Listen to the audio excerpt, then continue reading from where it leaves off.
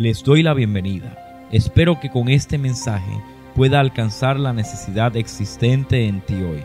Recuerda, el mensaje alentador de la cruz es que Dios nos ama. Bienvenidos. Para conocer verdaderamente a Dios, necesitamos su intervención. Bienvenidos al Ministerio Dr. Paz, el cual trae un mensaje alentador y donde el Dr. Luis Paz abre su corazón y presenta cómo Dios nos ha perdonado y redimido.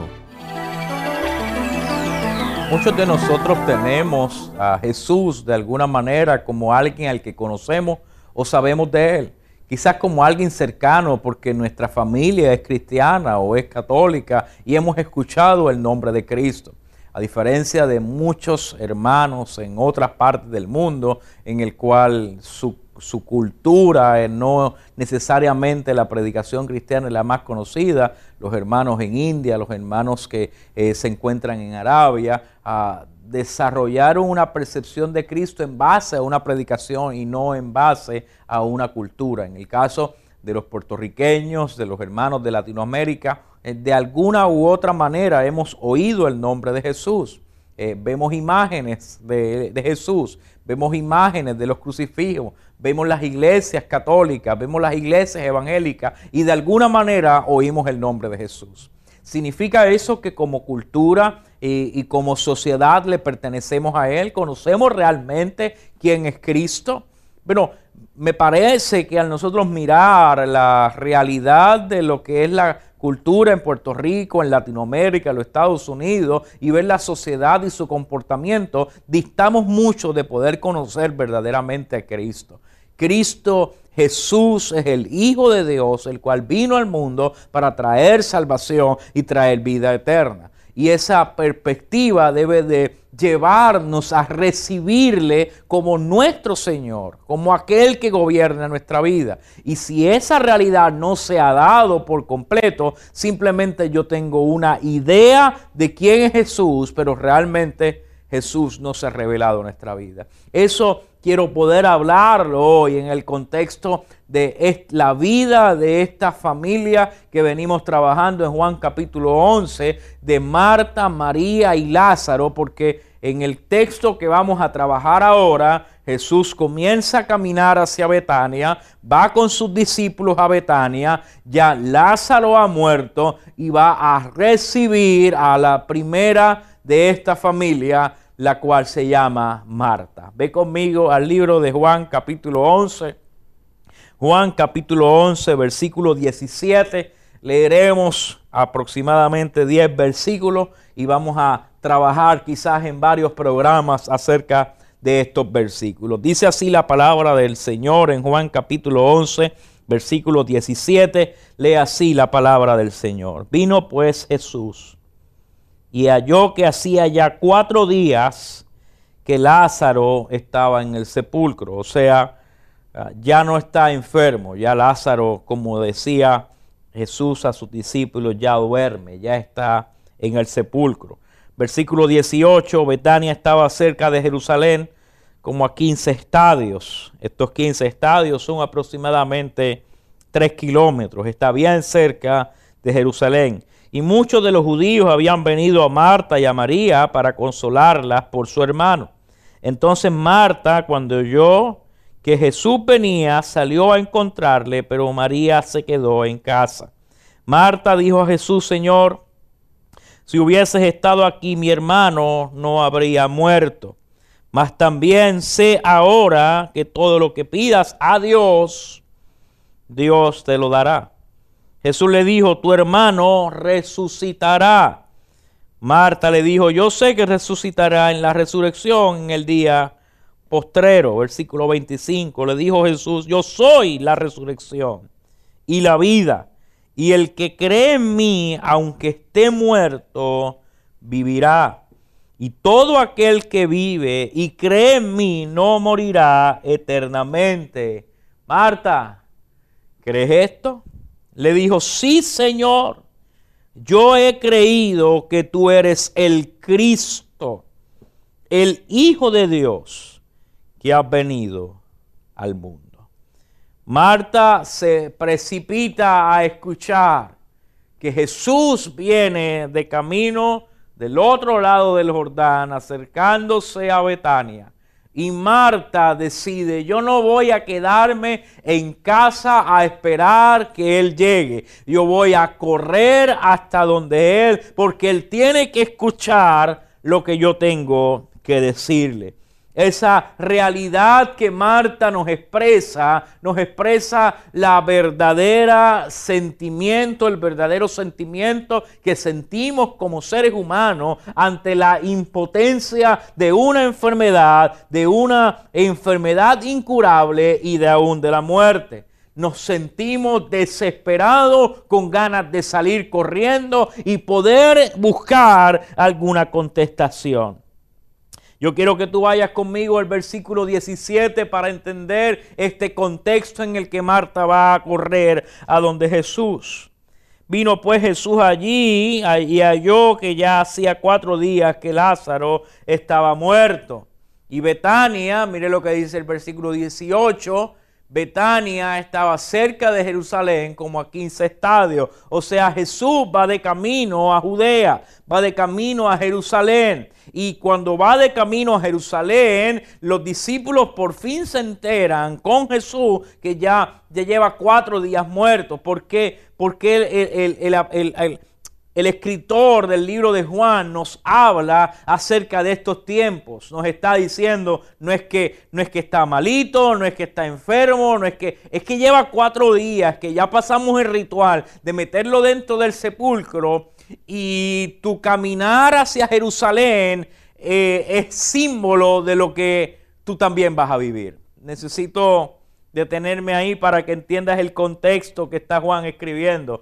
Jesús va a ir a Jerusalén y en Jerusalén Jesús va a morir.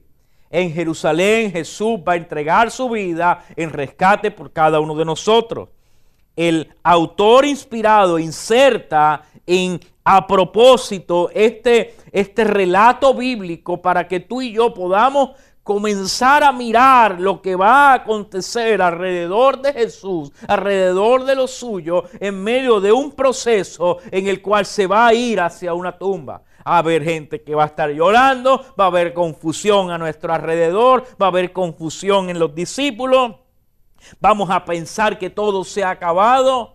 Pero escúcheme bien, Jesús viene a revelar algo poderoso en estos versículos. Más allá de la muerte, más allá de la tumba, el Dios Todopoderoso nunca llega tarde, sino que está todo dentro de un propósito divino. Jesús necesita, antes de enfrentar a Marta, poder plasmar este panorama en el corazón y en la mente de sus discípulos. Esta no va a ser la única vez que van a pararse frente a un sepulcro. Esta no es la última vez que se van a parar ante la incertidumbre de la muerte y de alguien que está metido en una tumba. Yo vengo a mostrarle que el poder del Evangelio está en la realidad de que la tumba no es el final.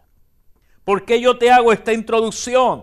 Porque la esperanza del verdadero cristiano que ha conocido a Cristo y lo tiene metido en el corazón es que este cuerpo puede enfermar, este cuerpo puede deteriorarse, este cuerpo aún puede llegar a la muerte. Pero escúcheme bien, esa tumba no dicta el final de nuestra vida, porque la tumba simplemente es el comienzo de una eterna vida en la presencia de nuestro Señor.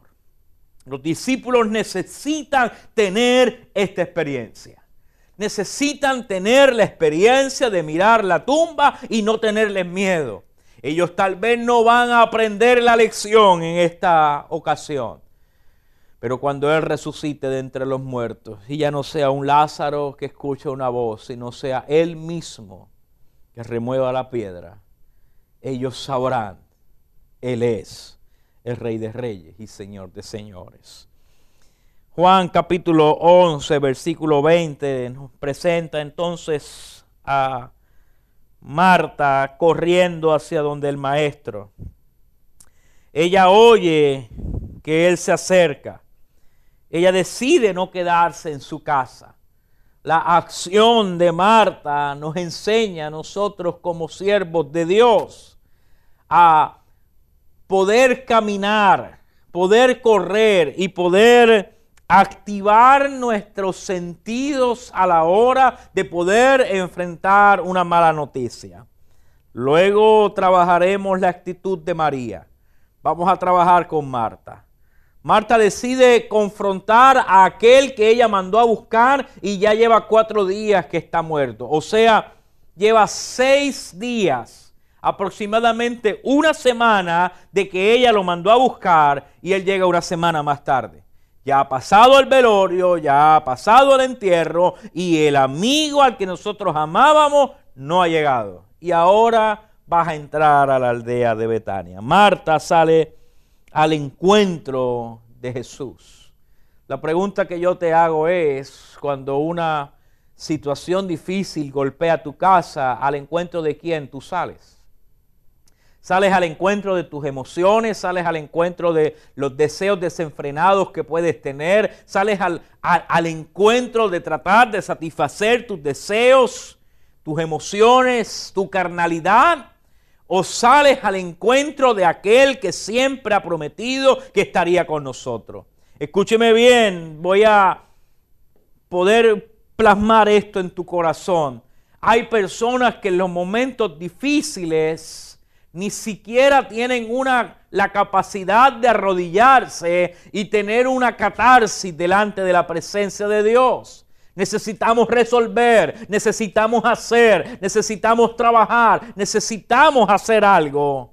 Y se nos olvida de que hay alguien que ha venido a nuestro encuentro y está esperando que nosotros salgamos a buscarlo.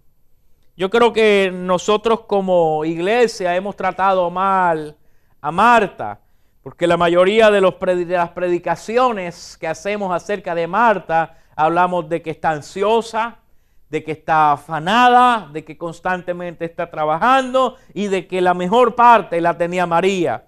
Pero déjeme decirle algo, yo veo una Marta que es capaz de acercarse al Maestro en el versículo 21 y poder establecer algo sumamente importante.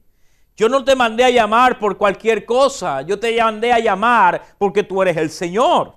No es la primera vez que Marta utiliza esa frase, la vimos en los versículos anteriores. La frase Kyrios, la frase el Señor, la frase del gobernador, la frase del emperador, la frase que indica la soberanía y el gobierno de un rey que estoy delante de él. O sea, Marta no sale a encontrarse con cualquier hombre, ella sale a encontrarse con el Dios encarnado y ella tiene que tener un momento en el cual pueda aún argumentar delante del Dios que está delante de ella y ella pueda sacarse de adentro la pregunta que ella tiene.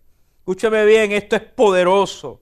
Porque dentro de la soberanía de Dios, Dios permite que tú y yo acudamos a Él dentro de nuestra limitación y podamos desahogarnos ante la presencia de Él. El libro de Lamentaciones es una de esas herramientas terapéuticas que tú y yo podemos trabajar en estos versículos.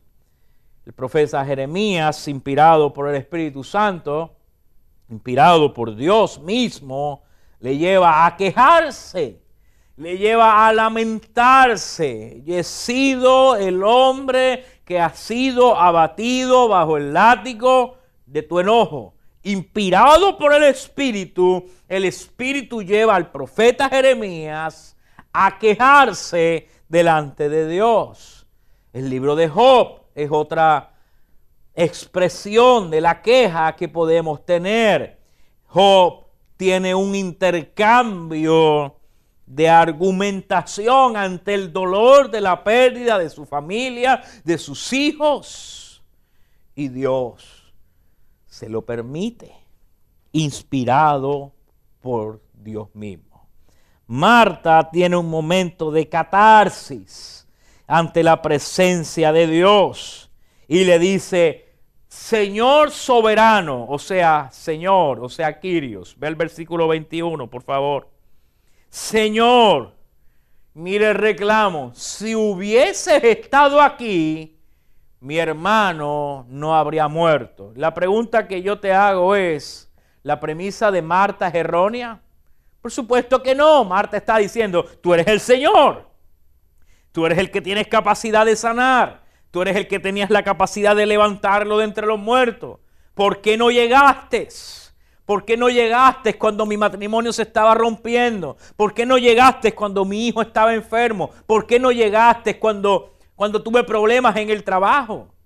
La realidad de las preguntas que el ser humano tiene se plasman en la vida de Marta. Se plasman en esa expresión del corazón que dice, si tú hubieras estado aquí, si tú hubieses estado aquí en ese momento, si hubiese acontecido un milagro, si hubiese pasado la manera en la que yo esperaba que ocurriera, mi hermano no estuviera muerto.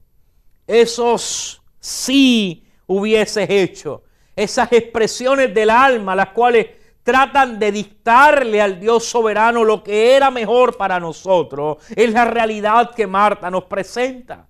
Somos tú y yo ante la presencia de Dios los que comenzamos una intercesión, la cual viene de nuestra alma hacia Dios. Y nos preguntamos por qué muchas de nuestras oraciones no son contestadas. Porque la mayoría de ellas son oraciones como las de Marta, la cual simplemente es una catarsis que está habiendo, donde nos desahogamos ante la presencia de Él. Y la pregunta es, ¿eso está mal? No. El problema es quedarnos ahí. El problema es quedarnos ante la realidad de la incapacidad que yo tengo de ver el plan perfecto de Dios obrar en mi vida. Pero bendito sea el nombre del Señor, que el versículo 21 es precedido, es continuado por el versículo 22. Mas también sé ahora que todo lo que pidas a Dios, Dios te lo dará. O sea, en otras palabras, Marta está diciendo, si yo tengo ya al Dios poderoso frente a mí, yo puedo quejarme, pero yo no me puedo quedar ahí. Yo tengo que entender que Dios personificado, que Dios encarnado, se me ha parado frente a mí y yo tengo la capacidad de poder orar ante su presencia y lo que yo pida a ese Dios, Dios me lo va a dar. Queridos hermanos, escúchame bien, tenemos que entender entonces con Marta en este primer punto que nos da tiempo de trabajar en esta noche, que yo puedo romper mi vida delante de su presencia y traer todas mis preguntas, pero tengo que conocer que es Dios el que obra, es Dios el que trabaja, es Dios el que hace. Por eso hoy yo te invito a recibirle, no solamente como el Señor que conocemos por nuestros cánticos y nuestras alabanzas, no solamente el Jesús que conocemos cuando otra persona ora por nosotros, sino como ese Dios que se nos ha parado al frente y lo que le pidamos, Él es capaz de poder hacerlo para su gloria. Jesús viene a atender la necesidad de Marta y la palabra retumba en el corazón de esta mujer: tu hermano resucitará. La palabra de Dios comienza a hacerse realidad cuando permitimos que sea Dios el que hable a nuestra alma. Puedes quejarte ante su presencia. Puedes quejarte ante Él y llevar tu causa. Pero reconoce que es Dios el que suple. Y guarda silencio.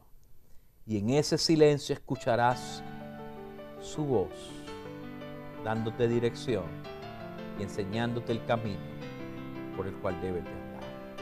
Inclina tu rostro y dile al Señor: Señor, ilumíname. Señor, permíteme desahogarme ante tu presencia. Y al desahogarme ante ti, yo pueda aclarar mi mente y mi alma poder escuchar la voz tuya diciéndome: resucitará.